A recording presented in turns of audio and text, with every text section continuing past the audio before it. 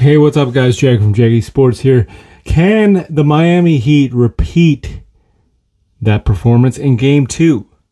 Game 1 last night was incredible. Jimmy Butler went off again. The Butler did it again. This guy is just insane. The most elite player in the playoffs. Hands down, you have got to give your props to this guy. And at the end of the day, who's going to win the series? Because,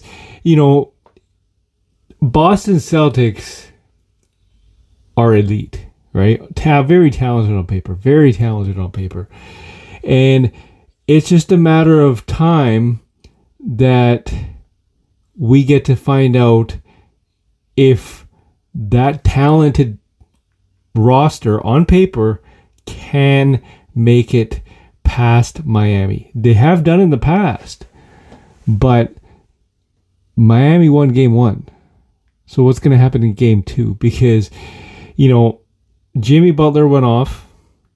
The 7 undrafted players, unreal. Kyle Lowry, Kevin Love. Eric Spoelstra is a phenomenal. I think he's one of the best coaches in the NBA right now. Especially in the playoffs. So you're going up against a rookie head coach as in Joe Mazzulla and the Boston Celtics. So now you have to consider the fact that, hey, we're down 0-1 at home. We have to win Game 2. Boston Celtics have to win Game 2. Everybody knows this. You've got to be an idiot not to know this. Boston Celtics is a must-win situation. If they don't win Game 2, going down 0-2 to Miami, that's going to be bad news for the Celtics. Jason Tatum scored,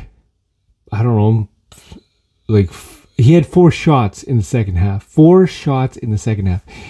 You just made All-Star NBA, and you had 4 shots in the second half.